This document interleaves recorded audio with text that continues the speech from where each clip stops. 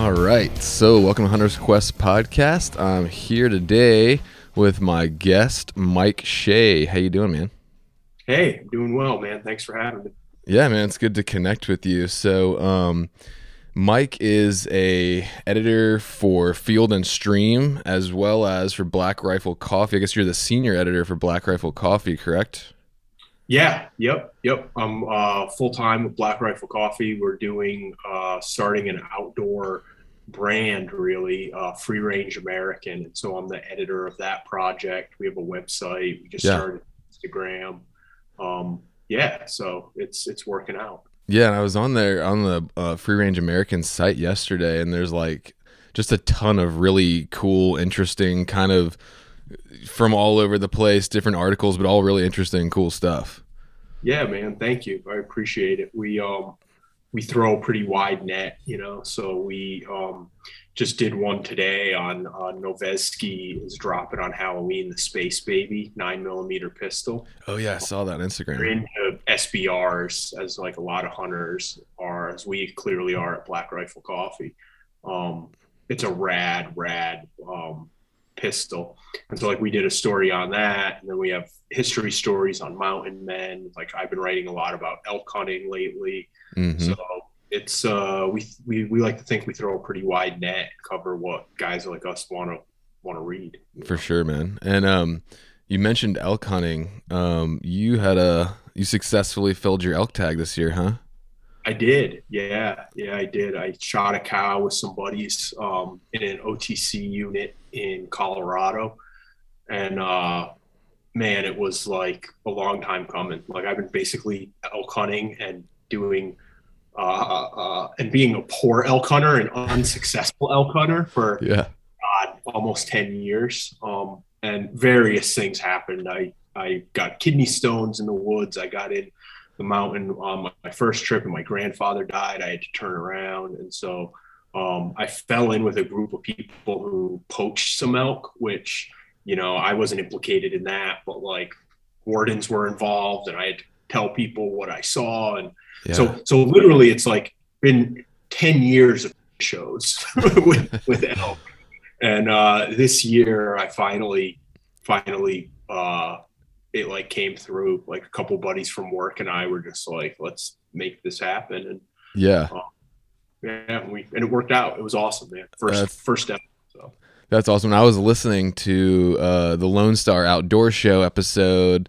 If you guys want to go back and listen to it, episode 595 of the Lone Star Outdoor Show podcast, and Mike talks about that whole. You go into detail about the whole experience with the kidney stones and the poaching and everything. And so I listened to that, and I had a similar experience. So I had my appendix removed, and I had been drawn for a draw tag around here. There's a feral hog population in like a national park or a state park down the road, and it's a kind of a hard tag to draw. And I drew one, and I had my appendix removed like a week before, and I was just like, I gotta go anyway. So I went out there, and make a long story short, I burst my stitches while I was out hog hunting, and didn't realize it. And then I was sitting there for like a week just bleeding internally, and like a week or 10 days later, like I was sitting there like I couldn't like barely breathe or like move. My wife is like,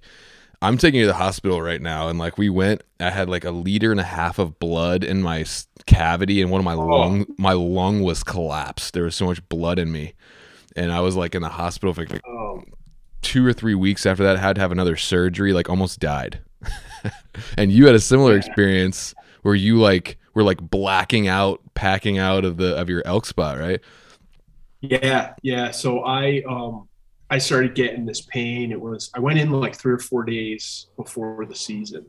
And I made like a classic rookie mistake because I felt like I needed to go further and higher than everybody. So I was like 9.5 miles in, like camped out at about 11,000 feet, like right on the timberline. Um, and the night before the season, like I went in, I was acclimated, like I felt good. I got this pain in my side, and it was unbelievable. Like I joke like I broke bones that hurt less, and I have. Like I Yeah. rolled and snapped the ankle, and it did not hurt nearly as bad as this pain in my side. And I didn't know this at the time, but like for people who don't know about kidney stones, I honestly thought it hurt like when you went to the bathroom, Right. like when the stone, like you pissed it out, Yeah. like that was pain, and that does hurt. But the real pain, Yeah. the thing they don't tell you is when it's moving from your kidney to your bladder, you have this little bit of plumbing that connects it. And you have like on the imaging, it almost looks like a morning star. It's like this spiky little rock that's going through this tube. And it literally felt like I was getting knifed in the side. So I could do, if I did like downward dog, I don't know if you do know yoga, you do downward dog, like, like a Muslim praise, like that made the pain go away. But anything other than that, I was miserable. And so, long story short, sorry, I thought I froze for a second. That's there. Okay. But yeah, so long story short, like I got to this rock and started just throwing up as the sun was coming up. Like I thought the cows were going to walk in through here, and I thought there was a bull with them. So I had this set up like on this rock, and just started throwing up out, 30 something times. I counted it, dry heaves. And I found out later that when you're in like that kind of extreme pain, like that's natural, like you'll just start vomiting. People with head injuries do it too. So anyway, I got to this lake and there was a doctor there, like crazy luck. There was this fishing who happened to be a doctor, and he did some tests on me, and he basically said my appendix burst. So which is deadly. I hiked out. Yeah. I had to hike all the way out by myself. I was blacking out Wake Trail, like I opened the SOS button on my Garmin. I was like, do I hit it? Do I not? Yeah. I didn't hit it because I thought I could make it.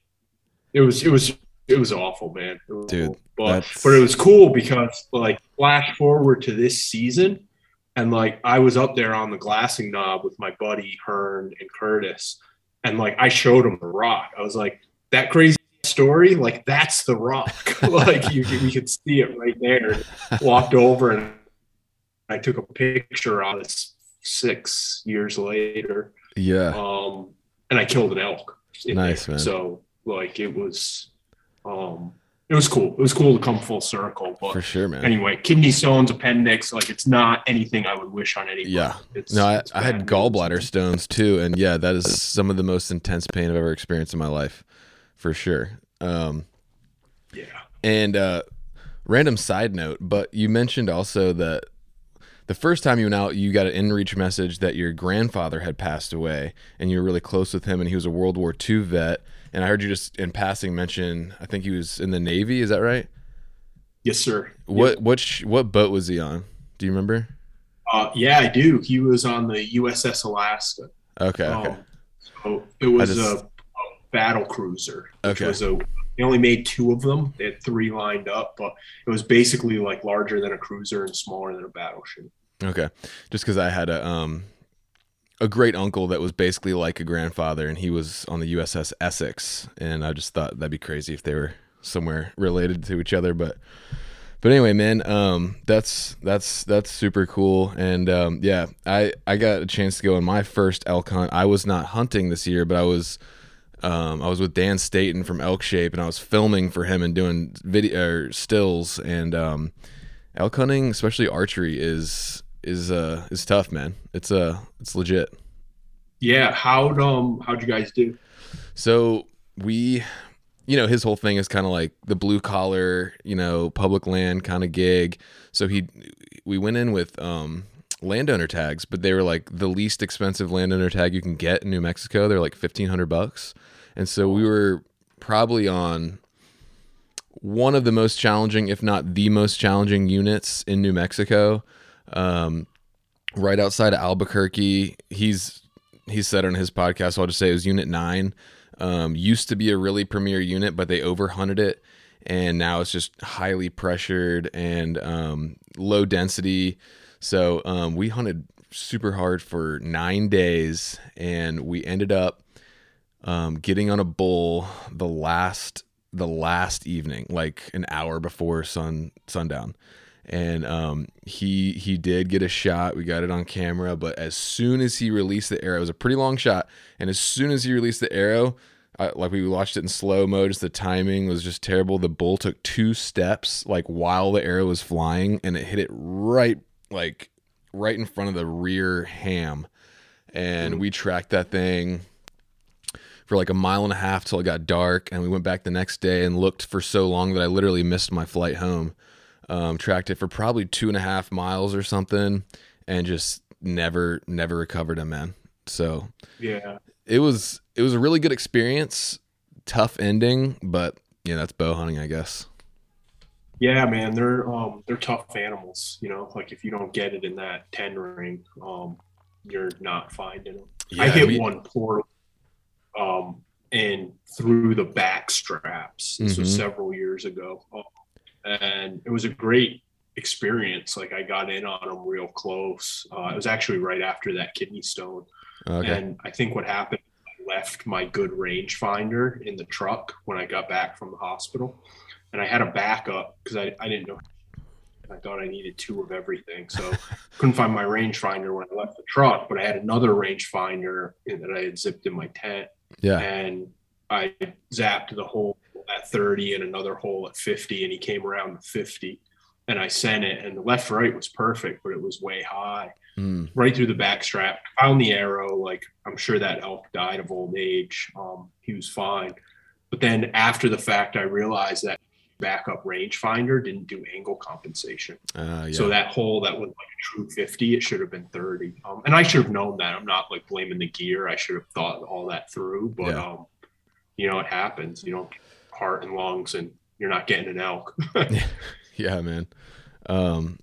Well, they are tough critters, but congrats on the elk this year.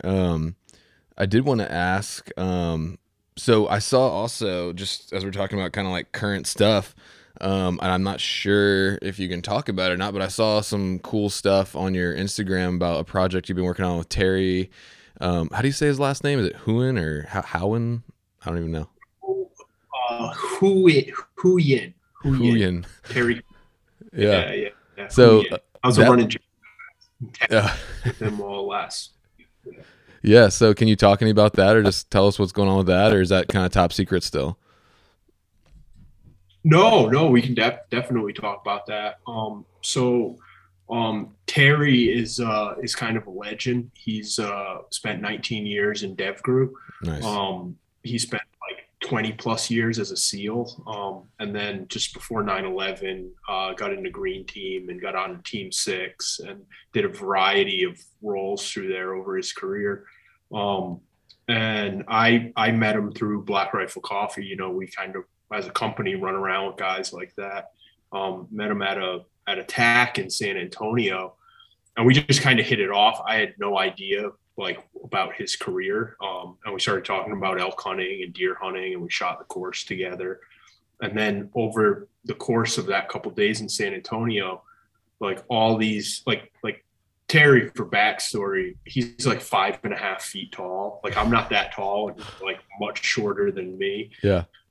He's Jack, but Jack like kind of like a soccer dad who you see at Home Depot is Jack, you know, no tattoos, no arm sleeves, no earrings. Like he doesn't look like the way a SEAL looks, more, but the stereotypical SEAL, not to lump them all together. So anyway, I just hit it off with him like I would be with you. And then over the course of the event, all of a sudden these guys who look like SEALs, who were like young and vascular and jacked and tattooed, would walk over and be like, "Sir, it's a pleasure to meet you, sir," and shake his hand and walk away.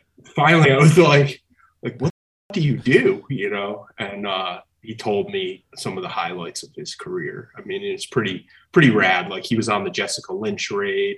He organized the Captain Phillips rescue. He was one of the guys on a rifle that dumped 3 pirates at the end. Just a legend and a great guy. And so we also have Coffee or Die within the kind of the Black Rifle Coffee sort of media franchise or empire, or whatever you want to call it. And so Coffee or Die now has a print magazine, and we put together this quarterly, and we were talking about ideas, and I just said, I want to like do like the be all tell all on Terry and like his career, because he's just a really rad guy, like super unassuming, like very humble. So anyway, this will be a magazine story that's going to come out in January in Coffee or Die print magazine. But we kind of road tripped all through Texas. We spent about a week and a half going all through Texas. And I kept telling him, I was like, man, you should write a book. Like, let's write a book. Like, you will, you'll be a millionaire. And he's just like total silent professional. He's like, nah, man, I'm not doing that. Most of those guys are like that. Yeah. Yeah, absolutely. So what'd you guys hunt? It was rad. What'd you guys hunt in Texas? We did a whitetail. Sorry, this must be a lag. Yeah, I think so. I live in the middle of nowhere and my internet sucks, so that might be what we're running into. No worries. So in Texas, we hunted whitetail for a couple of days. We had a camp, and several of the guys had never hunted before, so nobody connected there. And then we went to San Antonio to the Black Rifle Coffee Ranch, and we just did kind of a fun like target shoot with a couple of the guys. And then we went to West Texas and we hunted aoudad and javelina. Nice. And that was fun. Terry, I'm going to get into it in the magazine, but Terry's working with a ranch out there, and they're trying to put together almost like a shooting hunting school for active duty teams as well as veterans and people who want to show up. So they're putting together this kind of ranch program, I guess is probably the best way to do it. And so we kind of demoed it. And it worked out like really well. Like everybody shot audads, everybody killed javelinas. Nice, man. It was rad, man. That's cool. Is the aoudad hunt, is that a pretty fun hunt? I've never done that. Yeah, it's an awesome hunt. So the rams are very are like hard to find. Not hard to find. Like you can get on them and get within rifle shot, but to find like a really great ram, you're looking at a lot of animals. We were doing a cull hunt, so we were shooting ewes, and they're everywhere, and it's very possible to get within 300 yards of it. So like if you're not picky, and there are just way too many of them. Like it's out. We probably saw 1,000 aoudad in 4 days.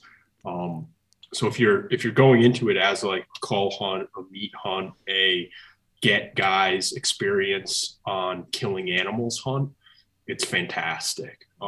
If you're going for like a 32-inch or 34-inch ram, then it's a different story altogether, because you are looking at a lot of animals covering a lot of ground. For sure. So it's fun. I mean, I'd hunt aoudad again in a heartbeat.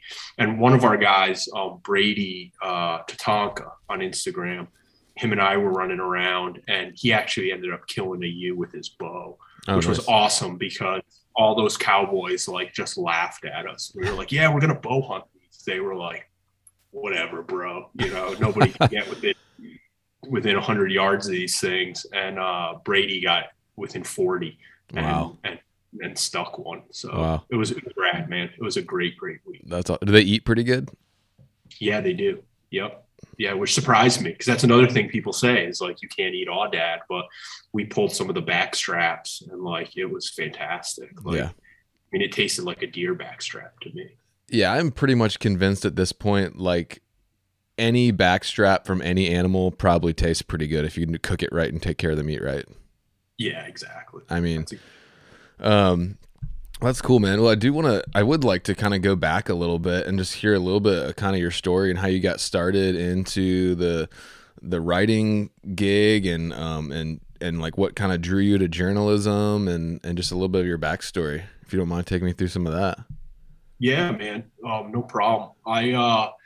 So I guess like going way back, like writing was the only thing I was ever kind of good at, or like at least like better than my peers. So like when I was in college, I worked for, I got a job at, or not a job, but I worked for the student newspaper. Mm-hmm. Um, and I did well on that. I won some awards, and then I got out of college, didn't know what I wanted to do, and started working for newspapers. And it was it was kind of the same story for a lot of years. Like I would get hooked on a big project and write a package on a big project. Usually would do pretty good, and then I'd move on to a bigger newspaper or a bigger opportunity. Mm-hmm. Then I went to grad school in New York City. The bottom kind of fell out of the newspaper business around like 2010-ish, 2008, 2010. So I decided to bail out for grad school, and I started duck hunting at that point and was just eating up with it. I didn't grow up hunting. Okay. And it was in grad school that a buddy came to our workshop and was like, Outdoor Life is looking for an intern. Maybe you should apply for it. And so I applied and I got it. And Outdoor Life and Field and Stream were owned by the same parent company that happened to be in like Lower Manhattan. So that kind of started this long relationship for them. I don't really work with them much anymore, but for a while there, I was editor at large at Field and Stream, and I was a staff video editor for a little while. I edited like special sections for a little while. So I guess I've always kind of wrote, and then I got so hooked and obsessed on the hunting thing. That's all I wanted to write. And then it got into the Field and Stream Outdoor Life kind of edit side, if you will. Did that for a while. I was only a staffer there for about 2 years, way back in the day, doing video work. And then I freelanced for them for a long time. Okay. And it really worked out well because I could pick and choose my trips. I could freelance for like corporate clients, so I could still pay the bills. And I really just kind of did the freelance writer thing for a long time. And like it worked well for us. Like even being in New York City, we were able to save enough money to buy a place. So we moved here to where we are now in upstate New York. Like I was telling you before we started, I was on a deer lease about 40 minutes from here. Mm-hmm. And that's kind of how we found this area. And we came down the driveway, and it's 40 acres. There's 3 buildings on it. Like our nearest neighbor is like a half mile away. I shoot rifles in my yard. Nice. And it was just like, holy, like we can afford this, Yeah. And it blew us away. And so we made this big move out here to the middle of nowhere, in rural New York. And it's been great. I have this office here where I can test guns, I can shoot bows. I mean, I have a 100-yard bow target in my yard. That's awesome. And so I've been able, luckily through freelancing and now with what I'm doing at Black Rifle Coffee, sort of make like my hunting shooting interest my kind of professional world. And like this spot in the middle of nowhere, even though I got laggy internet, like it's given me like this lab to kind of do all of this stuff and kind of chase the outdoor content that I like so much. Yeah, that's perfect, man.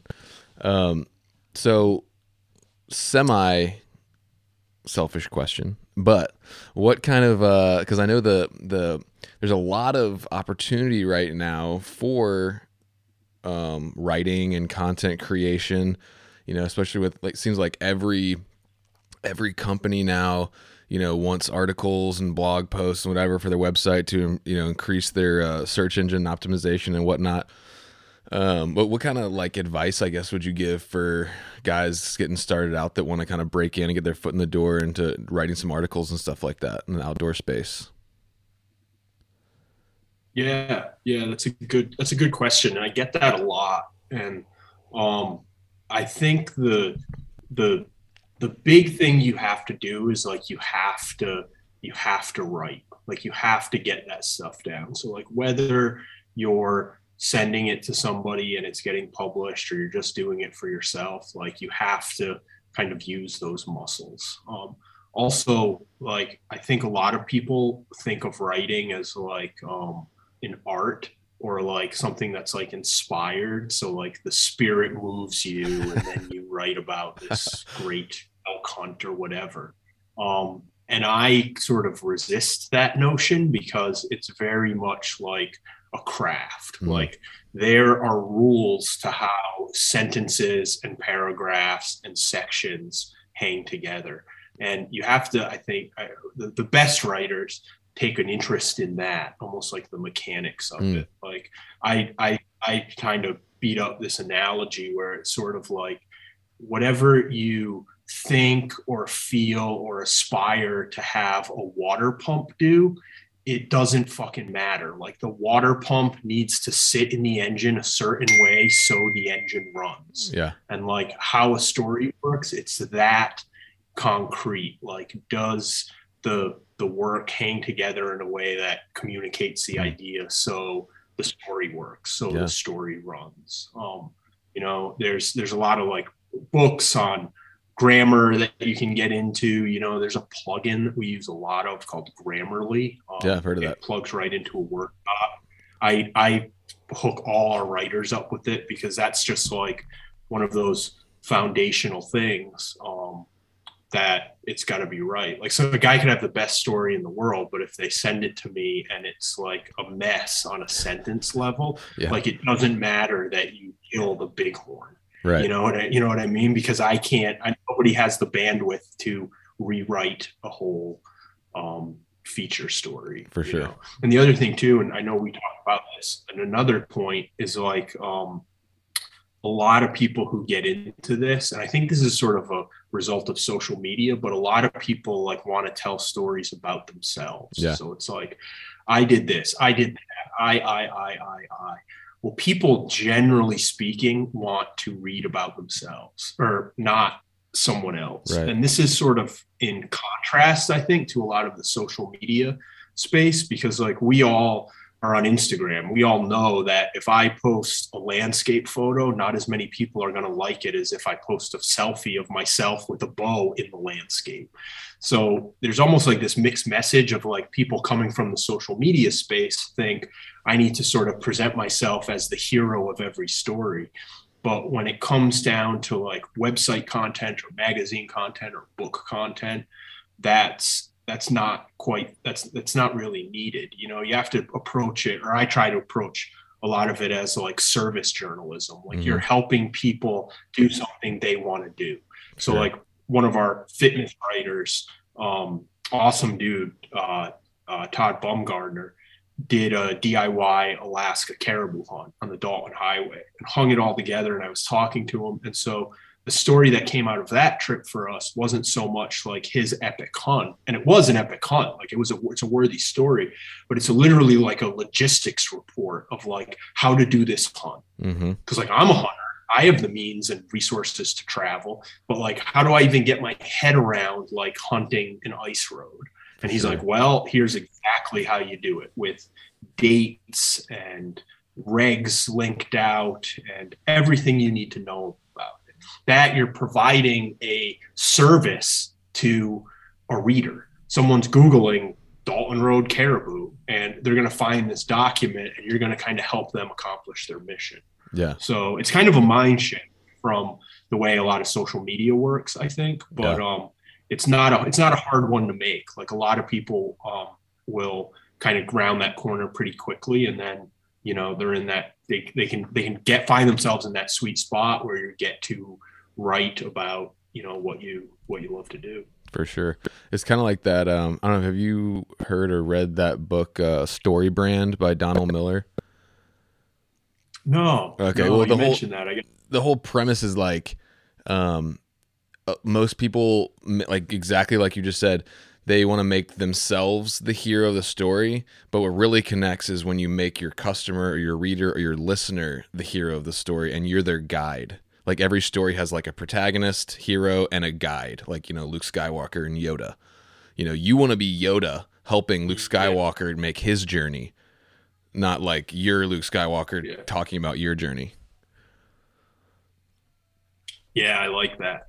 I like that a lot. I think that's bang on. You know, I think when we were talking on other channels, like very similar, when I first got started at Field and Stream, one of the editors there told me, said, like, imagine a magazine cover and there's like a Viper on the front, like this hot car, and there's a guy sitting behind the wheel. You look at that photo of this slick car and this guy in it and you think that guy has a nice car. But if you take the driver out and it's just the car, someone looks at that cover and they think that could be my car. Yeah. You know, and I think that's a lot of stories you need to do. You need to put the person in the headspace of thinking like, I can do this. This could be me. And it's a twist from kind of like the Instagram culture, I think, that a lot of us kind of operate in now. There, different rules apply. Yeah, man. Yeah. So you do video work too, is that correct? Yeah, I do. Yep. Okay. Nice. Yeah, I didn't know. for a long time. Okay. Yeah.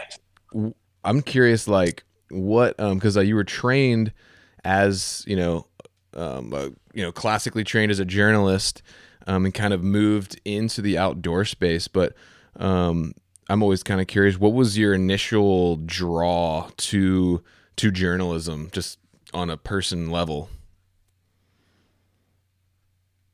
Yeah. So this is funny. This is gonna sound super nerdy, but I have asthma, and I have had it my whole life. And I think it was 98. Like, I didn't want to go to college, and I was a perfectly fine student, but I didn't want to go to college. And my buddy joined the Army, and so I went and I talked to the recruiter, and they were like, sorry, Roach, hit the road. You have asthma, So I got to go to college. And so I went to college, and like I said, I won high school awards for writing and like that. I always, it just has always worked for me. And then 9/11 happened, and I went to my college newspaper. I was, I think, a sophomore or a junior in college. And there was like this, we were meeting in like this cafeteria room, all these college editors and newspapers. And I was like there, and I was all nervous, and they were like, well, what do you want to write about? And I was like, I want to write about terrorism. And they basically like burst out laughing. They were like, bro, this is a college newspaper. Like, we're not, unless there's something, gunman on the square, like, I don't think you're going to get to do that. Yeah. But I was just so like out of touch, and, I was just a dumb kid. And, and so I started doing for them. I did a couple environmental beat stories for them. And, I like the idea of like, I wanted to tell like those big stories. I felt like back in the day when that was happening, like it was a way I could kind of do my part. Yeah. I covered the military for a couple small newspapers, and it just like, I guess like the lifestyle and like my personality, like it just kind of fit. Yeah. Like I'm like an obsessive human. Like I just like everyone in my life accepts that about me now, and I do too. And so like if I get into something, like it's 100 miles an hour. Yep, I'm the same. I don't halfway anything. And this profession has enabled me to go 100 miles an hour about whatever it is I want, and then I can produce a product on the other end of it. So maybe that's a magazine story or a web story, or like the book I just wrote on RIMFIREs. I got eaten up with precision shooting for like 3 years of my life. And because I know how to write, and I have good editors and good people in my life, like I was able to take that obsession and then package it into, like in that case, a book product, or in some of the hunting cases, like a video product or whatnot. So I guess I'm lucky in that, like I started like my inspiration, like it's kind of corny. Like I feel like a dork when I tell that original story of like why I wanted to write. But I guess like subconsciously I was picking a career path or a way of living that really kind of matched like who I am. Yeah. So I'm grateful, I'm grateful in hindsight. No, that's really good. And dude, I'm the same way. Like I get obsessed with something and I just go all in. My wife, it drives her crazy, But I think you're right. I mean, you see a lot of these big time authors and like movie producers and stuff, and they'll go on like a 2-year bender, like entering into some world, and then they'll come out of it and be an expert on it and be able to share that with the world. That's very well said, and I like how you're able to take that personality trait that, if not harnessed properly, can be a negative thing, but if it is harnessed properly, it can be really used for something cool. So that's awesome. Yeah. And my story is similar. So my background is like, all in photojournalism, but I've always been drawn to cameras and stuff like that, and the outdoors, obviously, and wildlife. And then I just love travel and exploring and discovery and all this stuff. So I was able to find this job where I was a full-time videographer traveling around, and then became a producer eventually. But yeah, it's a lifestyle for sure. Yeah, absolutely. And I think the guys who are like the best at it, like they kind of understand that, like they're capitalizing on some kind of quirk of personality. Totally. Yeah, no, I love that. So on that note, Black Rifle is a coffee company, and a lot of people, to be honest, even myself at first, now I get it, but would be like, okay, why does a coffee company have like this huge media arm and like, oh, it's like, so like, why? Like, what's like, walk us through that, and like, and I think it's important, but I just kind of want to hear from your perspective, like why that's something that's been such a big part of Black Rifle.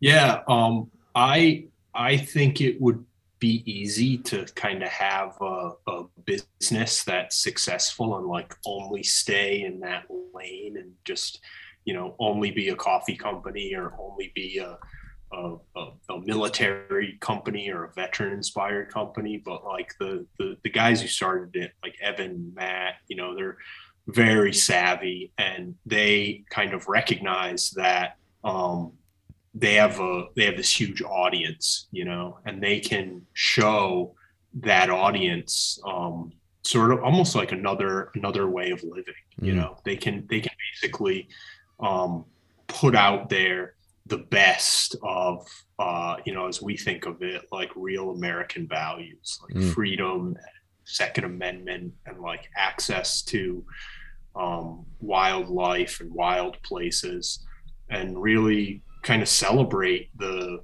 American dream, if you will. Because like a lot of these guys, like they fought for that, and so like we think of Coffee or Die as like news and entertainment for guys kind of on deployment, guys in active duty who are kind of doing their thing. Cool. Free Range American, you can almost think of as a venue for people who are back home, back on the home front. So cool. Now what?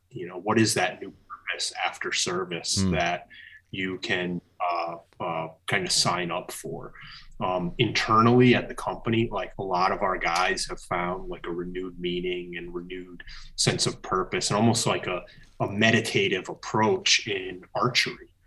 So we do a lot of archery inspired events and whatnot, which all go towards like helping this community of veterans and people who are pro-veteran and people who are pro-Second Amendment, and just sort of like elevating the stature or the profile of these people and these events.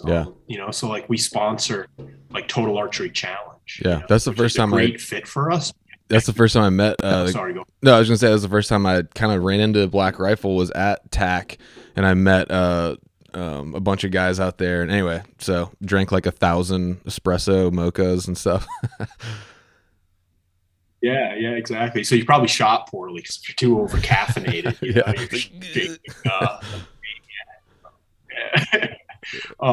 But a lot of people will say, they don't. I've had people and they don't almost get that initially because they don't really know us, and they think coffee and they think military, but we're sponsoring this archery event. But when you get inside the company, and as I know, as like you've seen it now, like archery and hunting and the outdoors is so much a part of like the DNA of the company. Like it makes perfect sense that we are sponsoring Attack.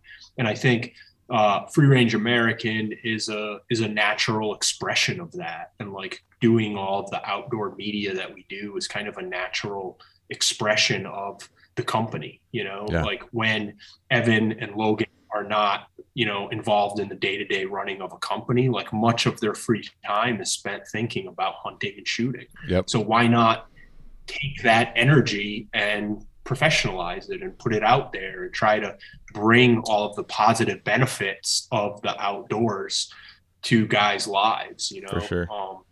It's funny. Like I was in Texas with Terry, and like Terry was a DevGru sniper for most of his career, and we were talking about it, and he said the vast majority of Navy SEALs have never gone hunting. Yeah, He said some of them, where they got started, never, like before buds, like had almost zero firearms familiarity. wow. So like there's this why not? Those guys have done their thing for the country. Like we're lucky to have them. They get out the other side of service. Like why not open these doors to Yeah, them and get them into recreational shooting and archery and hunting? yeah. Yeah, I mean, It, like I've said it before, and I'm in no way trying to compare hunting to combat. I know they're not the same at all, not even in the same arena. But when you think about like a backcountry rifle hunt or even archery hunt, um, it's for a guy who's not in the military. It's almost pretty much like as close to like a military operation as you can get to without actually being in a war. Yeah. Yeah. And I don't have that experience because I'm not a veteran, but like on this elk hunt, my buddy Mike Hearn, who I went with, like he's active duty. Like Yeah, he's full time in the Army right now. And my buddy Curtis was a Army Ranger. And so the three of us were up there on the mountain, and we're making our food over fire, and Hearn was like, I love this so much because it feels like deployment. Like all that matters is where I'm sleeping, what I'm eating, and weapons maintenance. yeah, And I got to get the mission accomplished. And the mission just happened to be an elk, right. And like those are, I I can see how guys who kind of became adults in that mindset or can get out and think, what's next? Well, you know, an elk hunt or a mule deer hunt or a whitetail hunt may bring back some of those some of that mindset. Yeah, totally. At least the guys I know really well say it does. Like, Yeah, obviously I can't personally speak for them, but for I sure. can see how they're related. Yeah, for sure, man. And just going back to Black Rifle, I love what you guys do, and so I live right next to Virginia Beach, Virginia. So there's a lot of Navy SEALs based here. I got several friends at my gym that are Navy Special Warfare. My hunting partner is ex-Navy Special Warfare. I've had a couple other buddies on the podcast who are ex-SEALs and stuff, and so I'm definitely interested in helping those guys out, and I love that stuff. And another thing I saw, like, so Baker sent me a big care package with a bunch of coffee and stuff in there, and like one of the packages I just noticed, it said on the back, like, coffee for people who love America.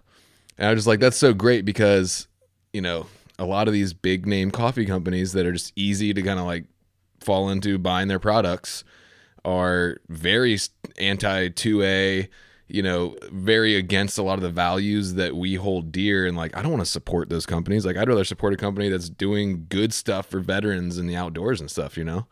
So Yeah, man. I mean, and that gets back to that question you asked me, like, why do we do all this media? You know, why do we have all of these media? And like, honestly, like, we want to, you know, a lot of us want to tell like the good news of, like, if you turned on any of the cable news right now, you'd think, you know, the whole country's in the toilet, right. you know, bad news, you know, montage. But that's not the whole story, man. You know, this is it's a beautiful place where we live. It's a beautiful country, and there's tons of these opportunities. So let's tell the stories about, like, adaptive athletes or elk hunts or physical fitness or like Yeah. good food. And, you know, there's a lot to celebrate, and I think that's kind of what we're trying to do. For sure, Trying man. to get that message out there. Yeah, I think y'all are doing a good job. So I do want to, switching gears a little bit, hit on your book, which I've been reading a little bit. Very, very well put together book, very thorough, really cool book for you guys that are listening and can't see. It's called RIMFIRE Revolution. I mean, it's just anything you want to know about modern rimfire, firearms, the history, shooting, cleaning, maintenance, hunting. It's all in here, so check it out. But I mean, just to start off, just high level question. I mean, why did you write this book? Oh man, I think it goes into like that obsessive thing that we were talking about. There's a couple lines came together, but the big one for me is I got a buddy down in Kentucky, Will Brantley, and he was always after me to go squirrel hunting with him. And finally one year we did a video package. I actually videoed a package for on X on squirrel camp. And the way Will and his buddies do it is they basically sneak through the woods in August and September and take anywhere from like 20 to 100 yard headshots on squirrels with 22s. And man, is it fun. It's hard to explain it. I guess I tried in the book, but really it's almost like still hunting deer. Yeah. But you get really quiet. You build a position. Like we came to use tripods and set up on a tripod, and you'll hear the squirrels kind of chipping away, cutting on I'd say a hickory nut or a pig nut. And you'll get set up and you'll listen and you'll hear them running. And then eventually through the leaves, like your eyes will pick up like that tail going. You'll see them and, you guess, it's about 60 yards, and then it'll come out. And eventually you'll see them and you're in full camo, like up to your eyes, almost like you're turkey hunting. And then you just got to kind of make the shot. And so he's bouncing through the trees. You get him to settle down. And then finally you can get that reticle set up. And then it's one shot, boom. And, it's like sniping squirrels. And I interviewed a guy for a story who is disabled. It was actually the first one. Before that hunt, I wrote about Ricky King. Yeah, I remember reading about him. Yeah. He hunts with a 17 Mach 2, which is a neck down 22 to long rifle to 17. And he put a big 20 power loophole on it. And when I asked him like why he had that much optic on a rimfire, he said, I like to count their eyelashes, and like that to me just summed it up. And so I did this hunt with Will. I wrote this story about Ricky, and I was like, man, this stuff is neat. So I went on a gun broker and I bought a old Anschutz 17 Mach 2 German rifle. And I set it up at 25 yards to sight it in, and I shot. And it was way low. The left, right was good. And so I turned it up, boom, hit, bullseye. It was like, awesome, and put another one in, boom. There's no shot on paper. And I was like, shot again. And I'm like, rings are loose, So I'm like banging on the scope, like thinking I'm missing the paper. And so I walked up and pulled the paper. And then I realized like that was one hole in the bullseye. Yeah. At 5 yards. Jeez. And like you could literally take the rim from that rim cartridge and like put it through the paper and like hold the rimfire case in the paper. And I was just like I've shot guns and shot bows and do all of this stuff, but like that level of accuracy and like precision. Yeah. So I'm like where I'm sitting now, I'm on this outbuilding on my property, and out the window up here is a wood pile. We cut wood and burn wood for all that. And there's a chipmunk up there. It was 77 yards. And I had this rifle and I kind of knew about what it did because I was shooting it at 50 and shooting it at 100. And I see this chipmunk on the top of our wood pile, 77 yards of chipmunk, it's like the size of this Yeti cup. And offhand, I got comfortable and cut that joker in half. And I was just like, so all of these moments happened and I was like, this is so cool. Like, why is nobody talking about how like highly, highly accurate these little bullets are. Yeah. And then I started getting into the target world of NRL 22, and those guys were certainly talking about it. I got talking with guys like Mike Bush at Voodoo, who builds these custom rifles, who are even, I mean, they're even sicker than the German stuff. And yeah, I just sort of again, getting back to that obsessive personality. I spent like 2 or 3 years down this hole. I started running an NRL 22 match. Okay. I was a match director of one here, and I loved it. And the whole time that I'm getting eaten up with this world, I'm like doing research. And I was doing a lot of work for Field and Stream. And so I would call like Savage or Volkortson, and I'd be like, "Hey, I'm Mike SHEA from Field and Stream." And the gun companies, like, they would answer my calls. They would set aside time and answer all my questions because of the publicity that I could inherently bring if I wrote something. And I wrote a bunch of stuff for FS back in those old days, but I had all of these interviews. And then I was spending all my free time in the internet forums, like researching all the little nuances of like, does it make sense to weigh your ammo, or should I weigh it, or should I measure contricity, or, you know, all of the super nerd stuff I was doing. And so it was like before Rona, I guess. So it was like the January before the Rona kind of took over everyone's life.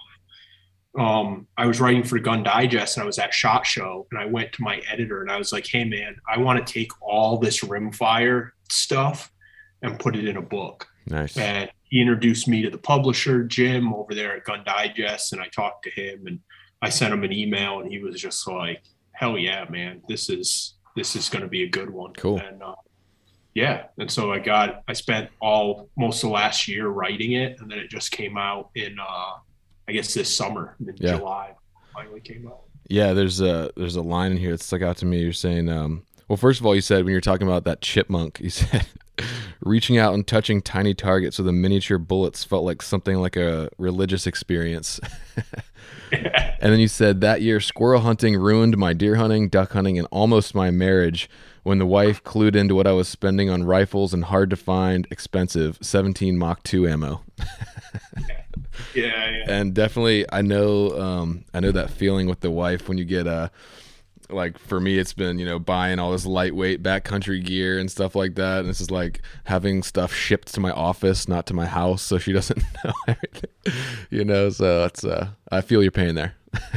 Yeah, man. I had a real moment like that. None of that is fabricated. I got hooked on Gunbroker, and it got bad because I'd be like, "Oh, $500, oh, $700, you know, like this isn't so bad." And then I'd get caught up in it. And I remember one night, like I was on my phone in bed, and I just like, she heard me groan, and she was like, "What is it?" And I was like, "I swear I'm going to delete this Gunbroker account." And she was just like, it was like, you know, a degenerate gambler or something. An addiction. So deflated that you went and bought another gun. Oh my goodness.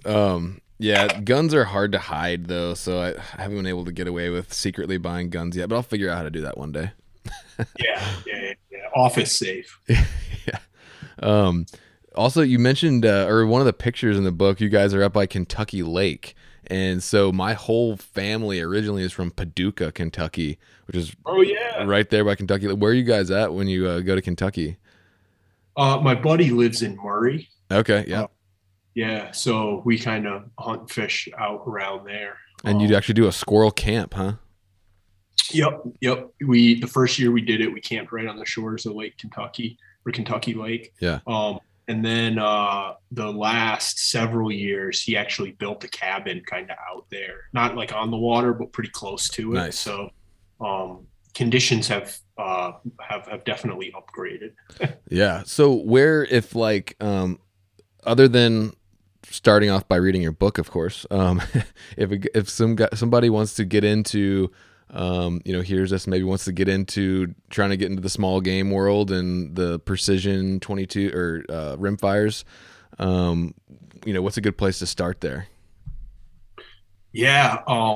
Right now, like it's an odd time because of the ammo shortage, you know? So like there are definitely tons of guns you could get into right now that are going to be like every major manufacturer has a rifle that came out in the last 3 or 4 years that's heads and shoulders above what was done even 5 years ago.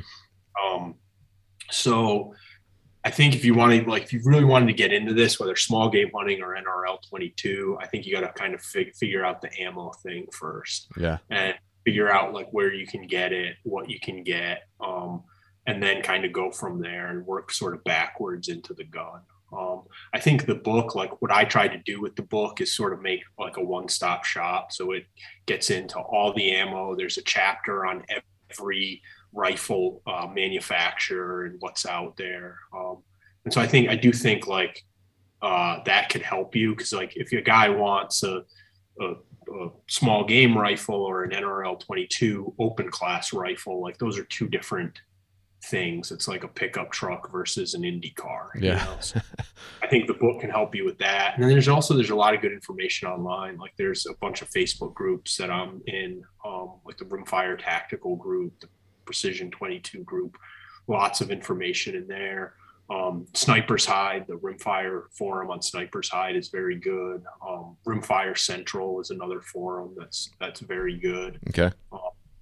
But again, like that's kind of like you're going to go down a rabbit hole if you go there. Yeah. That was kind of the idea of the book, was sort of like give people enough so they can make that decision to get into this, or they can just say, yeah, this is for me. And then from there, jump down all the rabbit holes. Yeah. Okay. So kind of last question here.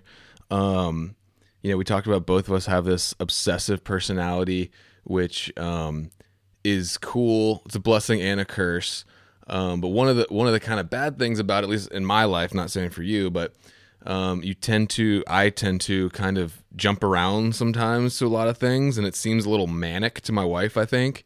And I get that, but like, in terms of like, there's a few things that have been constant in my whole life. And one has been faith and one has been outdoors hunting. And so, I feel like for you in your career, you've kind of settled into this outdoor hunting space. And it could be that there's different rabbit holes within that you might go down and obsess over for a time or whatever, but it always comes back to outdoors and hunting. And for me, I think that's because there's a spiritual connection to the outdoors and to hunting. And so I'm just curious about, what your stance is on that. If you feel like there's a connection there, what that looks like for you, or why you feel like you've sort of settled into the outdoor space. Yeah.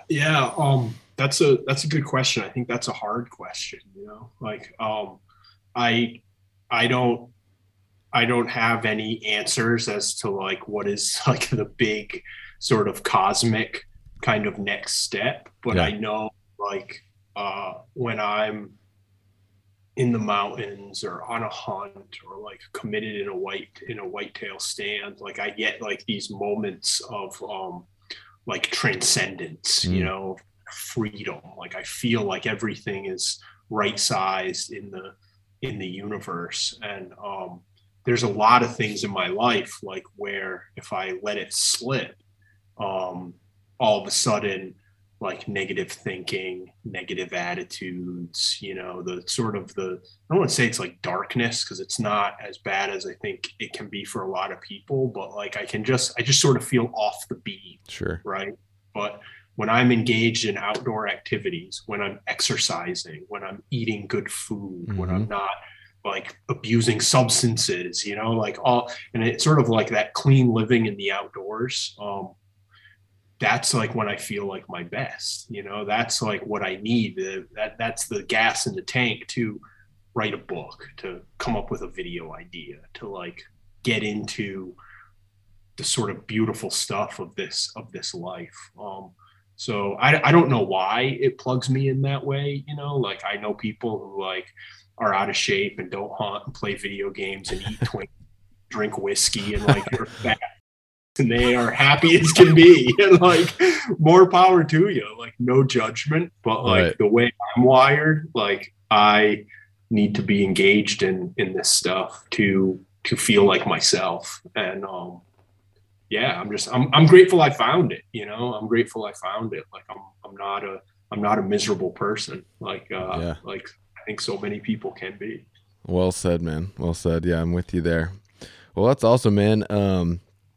I think we covered most of the stuff I wanted to talk to you about, but I appreciate your time, and definitely, where can people find you if they want to check out your book or any of the other stuff? Where's the best place to find you? Yeah, so anywhere books are sold, so Amazon, Barnes and Noble, like it's widely distributed. You can find me on IG at Michael R. Shea, and then Free Range American, of course, free.range.american, pretty much anywhere, Facebook, Instagram, Twitter. You can check out some of the stories we're doing. I'm particularly happy with Free Range American because it's such an odd collection. We just did a post on like Mel Gibson and the new John Wick and what that means, and then we're writing about SBRs and we're writing about elk hunting. So I think for guys like us, guys who I imagine are listening to your podcast, I think we're kind of right in that wheelhouse. So yeah, it's a really good mix of cool stuff on there. Definitely can waste some time on that website. Awesome. Yeah, man. All right. Well, thanks again, man, for your time. I appreciate it. And hopefully I'll talk to you again soon. Yeah, man. Appreciate you. Thanks for having me.